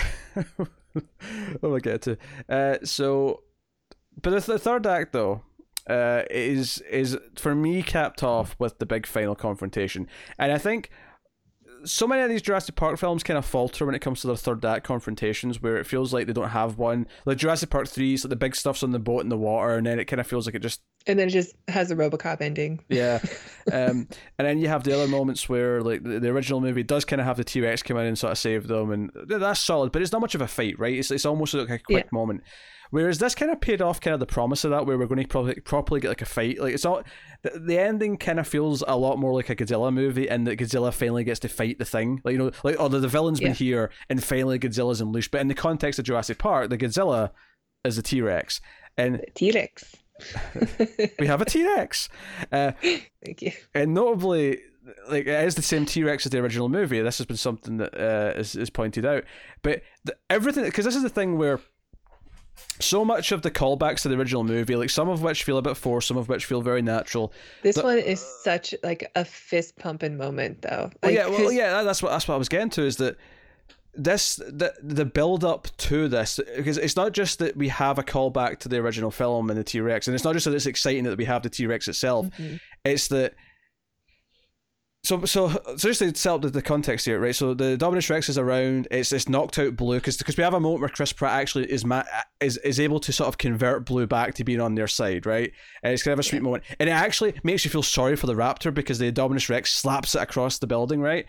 But then we have like everyone sort of like ducking and diving. Pratt's trying to shoot at it, and the kids like, we need more teeth, and like Claire's like, I've got an idea, and she like calls Jake Johnson, says, hey, open paddock 19 or whatever it is. And he's like, are you sure? It's like, yeah, just do it. Be a man for once. And he's like... Why'd you have to make it personal? And he's like, okay. And and the music does the thing where it's like, bum, bum, right? Which is kind of emulating the footsteps. But the reason why I think this works so perfectly is because the moment she lights that flare, everyone knows what this is. Yeah. Everyone... And to be honest, the first time I saw it, it took until the flare when I went... We're getting the T-Rex. I didn't know I wanted this so bad. And because it kept it back from us the whole movie, it treated it like it's ace. Forget about it, to be honest, because you're so invested in the Raptors and the Indominus Rex. Like, because it almost has the feeling of like, this movie's just they're choosing not to have the T-Rex because the T-Rex was such a fixture of the first two that they wanted to get away from that. It almost tricks you into thinking, the T-Rex is being saved for the end for a good reason. He's the dessert. She's the dessert. She's the dessert, yes. Remember, we checked up under the skirts. They're all she's. And you don't have to worry about dinosaur genitalia if it's all female. Imagine they had to put in some dinosaur dong. Just T-Rex dong just hanging there. Anyway, the T-Rex, because everything about this entrance is wonderful. Her using the flare is such an excellent callback to that. You know, those scenes with the T-Rex in the first movie. It's perfect because it tells you, even though there's no reason to associate the flare with the T-Rex, although there is actually a subtle little thing in this movie when we do get the hints of the T-Rex when the kids go and see it. There is a flare that's thrown in by people around the park to sort of signal what the food is. So there is a little like sort of foreshadowing with the flare there, but. Let's be honest, for most of us, for all of us who are adults who grew up with Jurassic Park, It's the reference to the classic flare moment, and you know, the entrance, the way it walks slowly out of the shadows towards You her. just see the eyes light up, like Yeah. from the reflection. Oh, it's so good. Are you aware of this bit of trivia, that when it enters the I'll call it the arena for the fight, the main sort of walkway, the park, I noticed it this time. it smashes What through you were gonna a Spinosaurus skeleton. Yes. Yeah. Some Right payback. through it. Some payback. Yep. Stupid Spinosaurus. Do you know what I almost wish? I almost wish that, because see when the T-Rex first appears, and just as Claire starts to run, you actually do hear just a little bit, like you hear a couple of notes in the main theme. You know, a little bit, but then it's the back half of it goes on to a darker thing, because it's, you know, we're in danger still, right? I almost wish that when it went through the, because what actually plays when it goes through the Spinosaurus is the main theme of Jurassic World plays, right? The na na na na na na, you know, the main theme, right? What I wish they did was somehow work the ringtone, but not hear the ringtone, but just like an orchestral version of it. That's the theme song of the Spinosaurus. Yeah, like da na na na na na na. Paint and tile. Like they should have done that just for the joke. What I love about that though is that, like, that means that they actually referenced Jurassic Park 3. And is there anything in this movie that actually references The Lost World? Did they bring up San Diego at all? No, they don't mention it. And yeah, it's just interesting. It's like, I mean, it doesn't canonize Jurassic Park 3, because they don't actually. I mean, it's just like a joke more than it is an actual, you know, plot point. But still, it's fun. Well, did Malcolm write the book after the first one? Did he already have the book in the sequel? The Chaos Theory book he did, yeah. Did he write that? Is that part of The Lost World? Is that the only reference to The Lost World? No. The book that's on the table is the book they already written in the first movie. Oh, it wasn't the book that he wrote about his experience on the island? No. It was the Chaos Theory book. Okay.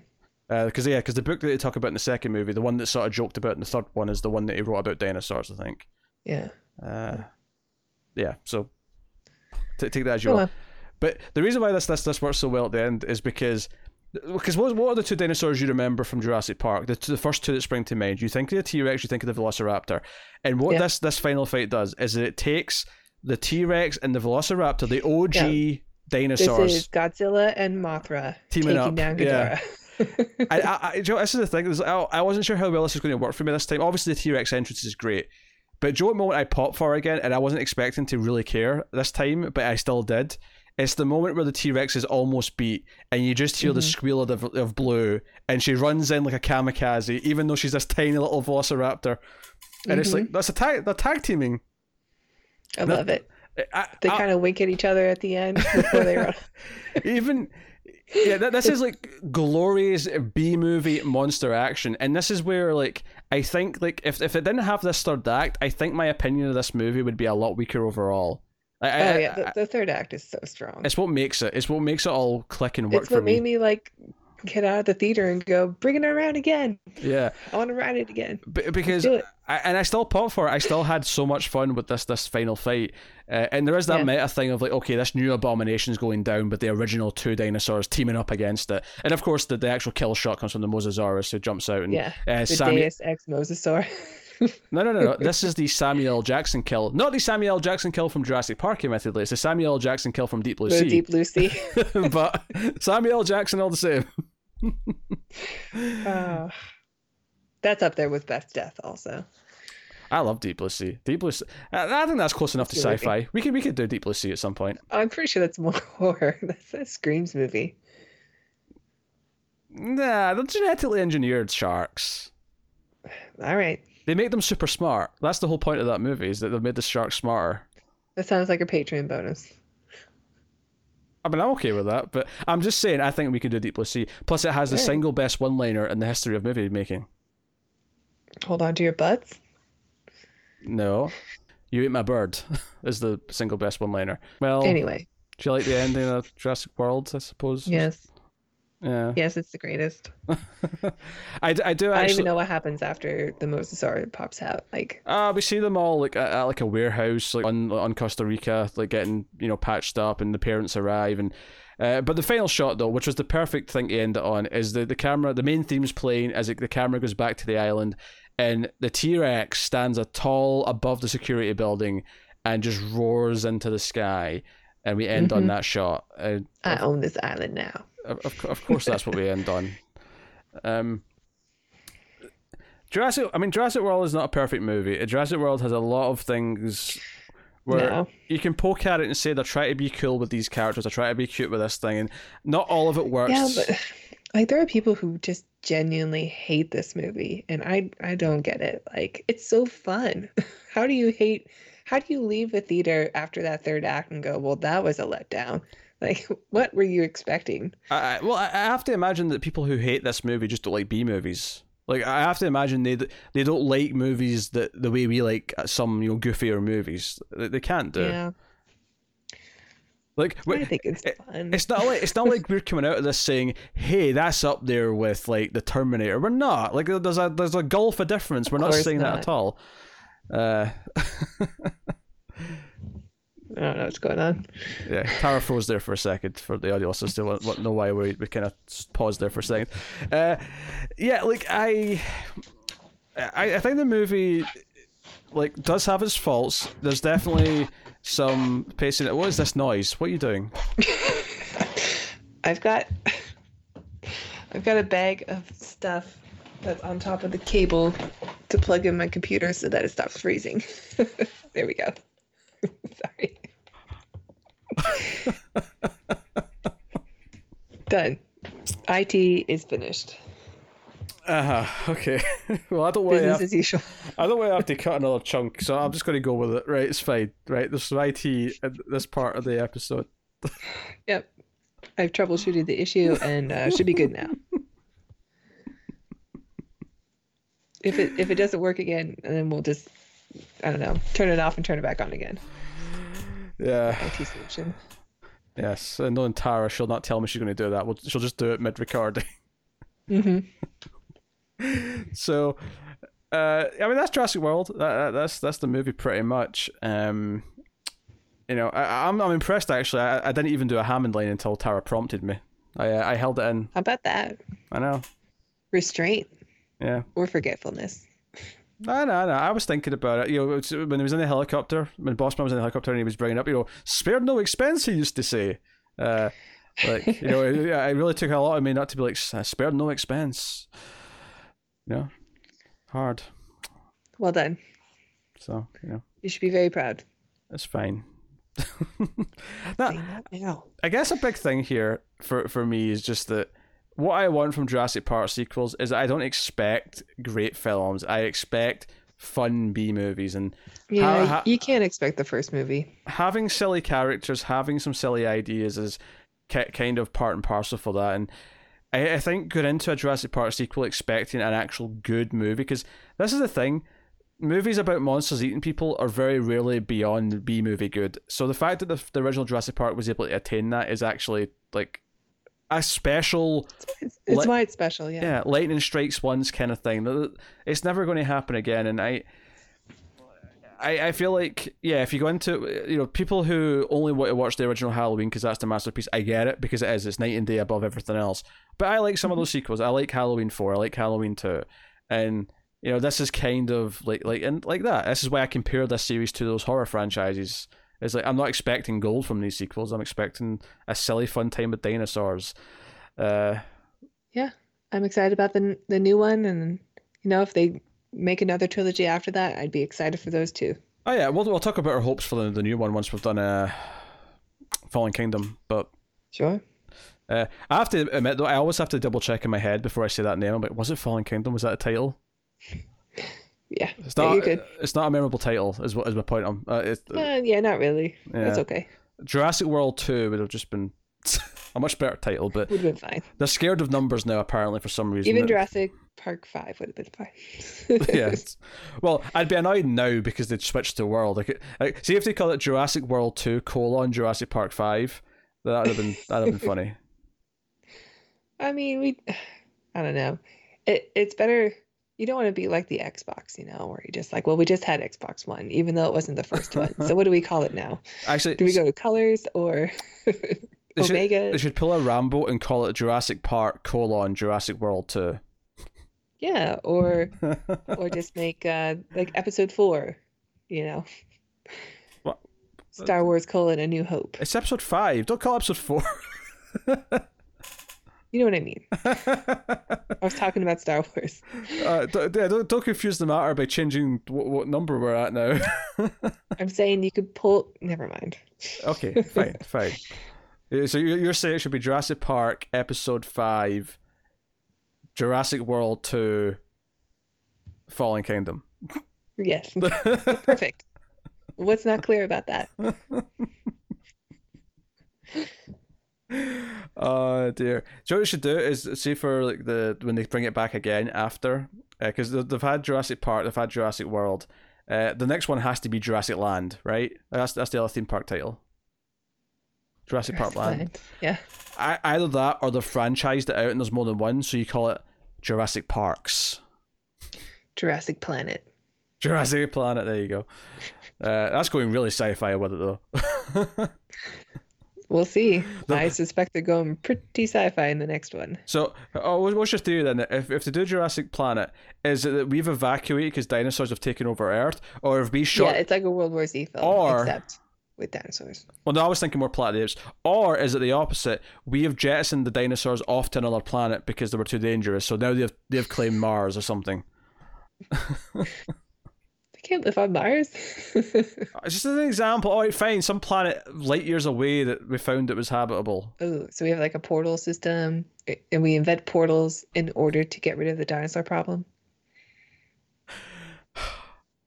It was a dumb joke, and Tara's picking it apart with science. Like, they brought back dinosaurs from the dead, all right? Are you really questioning this part so much? I think it's in my right, yes. I don't know what I want for the next one. I imagine, yeah, it'd be, I want a Dawn of the Jurassic World, part 2 or part 3. No, the next one's done. The last one has to be War for the Jurassic Planet. Yeah, but I want the Dawn where I want it where like, okay, dinosaurs have taken over, but it was kind of man's fault. And so you want to root for man, but you sort of root for the dinosaurs because they're cooler. But they have to work together to like stop Koba. Wait, is Andy Serkis playing the T-Rex in the next one? Is that what's happening? I mean, I'm surprised he hasn't played him already, to be honest. I've just seen him on stilts, but also with his arms in like this, just like he's on stilts, just going around like rawr, rawr. Andy Serkis is the best. Oh man, yes, Jurassic World is a fun time. It's not perfect. There's definitely some kind of cynical. You can see the Matrix Code a little bit if you're paying attention to it. Mm-hmm. In terms of like, we're trying to like sort of just have the right amount of nostalgia to like harken back to all these things, and it does go a bit too far sometimes. But some of the other parts work really well. The T-Rex is just mwah. Like as far as comebacks go, that is a beautiful moment. So the best. Yeah. I'll give it all the points. That moment works for me a lot, as does that entire final fight with the raptor. Because I think they made me care and root for a raptor, which, given the raptors in the previous movies, is a goddamn accomplishment. The raptors are terrifying in the first movie. Yeah. So because they're the smart ones. That's where I'd give it points for. Not perfect, but hey, we'll get into the mixed bag that is Fallen Kingdom. That's what the consensus is anyway. We'll see how we feel when we watch it. But I think it's a mixed bag for myself. Don't reveal that now. Make them come back. I don't know. I can't remember really. Yeah, I've only seen the next one once. I saw it once in theaters, so this will be my second watch when we do the next one. Yeah, I know. I like the dinosaur, the raptor, the Indoraptor. Is that what it's called? I can't remember. Yeah, sounds right. Yeah, he's mean. Or she. She's a Full Metal bitch. Oh, I just remembered. I'd completely forgotten this, but the next one actually gives us like another Hammond. It's like Hammond's brother. You're right. We get like a second Hammond. Is that from Cochrane? Yeah, with I can't remember his real name, but yeah, him.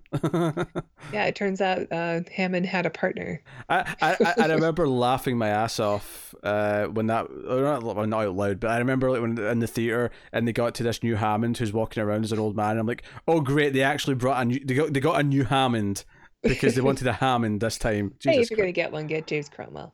Yeah, that was his name. There you go. So, but anyway, more on that And next Star Trek time. royalty, of course, I know his name. All right, that is Jurassic World. We will rate the film as we are wont to do here. Tara, what are you giving Jurassic World out of 10? I think this is probably the best sequel. I really don't have that many problems with it. If you just accept the movie for what it is, which is a B monster movie, it's it delivers, and I think it's fun. I think it sets up cool ideas for sequels of more dinosaur kills, which is the one thing we want to see. Even PG-13, they make it work. I think it's a fun ride. Not a great movie. They can't all be Jurassic Park, and I don't expect any of them will ever be Jurassic Park, but that's okay. I still think it's fun. I think it's worth watching. I'm going to give it an 8. I think it's an 8. Okay, I think I gave it an 8 when I first saw it. I think I've went down a little bit since then. I think the ooh and the ah, to quote Jeff Goldblum from the first movie, like that really took over me because of just how good how much I enjoyed that third act. I think as it is, I'll probably knock it down to a 7 and say it's a really solid 7. It's a really solid, fun B monster movie. Some issues, sure, but ultimately it gives me a lot of what I want from it. And we'll see how we feel about Fallen Kingdom, which I've only seen the once, so I'm actually genuinely curious to see how I feel about it next I think time. I only saw it once too, so. Now I'll be curious, and that'll be us wrapping up another franchise, and we will get on to another one. We actually have plans to quickly do another franchise, like very rapidly, soon. So after we do that one, we'll start another longer one, and we'll start chipping away at some other big franchise. Maybe RoboCop. Yeah. Maybe Planet of the Apes. Ooh. We did a vote for the last one. Maybe this one we'll just decide what we want to do. Probably could do a vote again. There's so many good franchises. Yeah, but I mean, would you want to avoid the three losers of the last one? Because we'd have to make it an interesting vote. Oh. So that would write off RoboCop, Jurassic, obviously Jurassic Park, but it would write off RoboCop, Star Wars, and Planet of the Apes. Well, did we do Planet of the Apes in the last vote? I don't know if we did. Can't remember. That one or in The Matrix? I don't think it was The Matrix. I think it was that. I mean, obviously we'll be definitely doing the Matrix movies in the next year or so because they're doing a new Matrix movie. So. Oh, okay. Maybe that would be a good one to start. We'll see. Yeah. Maybe a little bit too early for that though. But hey, that is our discussion on Jurassic World. Of course, you can let us know what you think of the movie in the comments below. You can like and subscribe, all that stuff. Get us on the Twitters at the Ace Podcast and at mailed_fuzz. If you want to support the show, you can rate the podcast on Apple Podcasts, give us 5 stars and a review. More people will find us that way. You can, of course, go to patreon.com/mailfuzztv as we mentioned earlier and get some bonuses for your troubles. Otherwise, that is us. Check out Screams After Midnight, the horror movie podcast that I do with Tim. It's kind of like this one, but it's horror movies and it's Tim instead of Tara, and it's that's too bad. Yes, but this is fun. We do some silly movies on there too. In fact, if you mentioned Friday the 13th a few times in this review, me and Tim have now reviewed 10 of those movies. We've only got a couple left. So we've been working through that franchise for over 2 years now, but we're almost done. So go check out that if you want to. So that is us. So Tara, do you want to recommend anything as well that we do? Well, it's probably too late to recommend Picard. Yes. So I will recommend that people check out the live streams that you do. There's every now and then, I don't know, 2 to 7 times a week, Peter will do a live stream with the audience where you can interact with him directly, ask questions. And if you ring the bell thing, the icon, you'll know exactly when he goes live. And there's a really fun community, so go check it out. It's never been 7 in 1 week. That is a complete exaggeration. I don't know. I get notifications all the time. It's like a couple a week. That's all. All right. But yes, you can of course, go do that. And in this trying time when everyone's quarantined, try to avoid touching others. Just touch yourself instead. Okay. No, I thought of a joke about the outbreak, and I thought I'm going to make my joke. Oh, yeah. Well, it was good. Don't pay me. Thank you once again for watching or listening. We always appreciate it. Keep watching sci-fi movies, guys, and computer. That's salsa. Rar.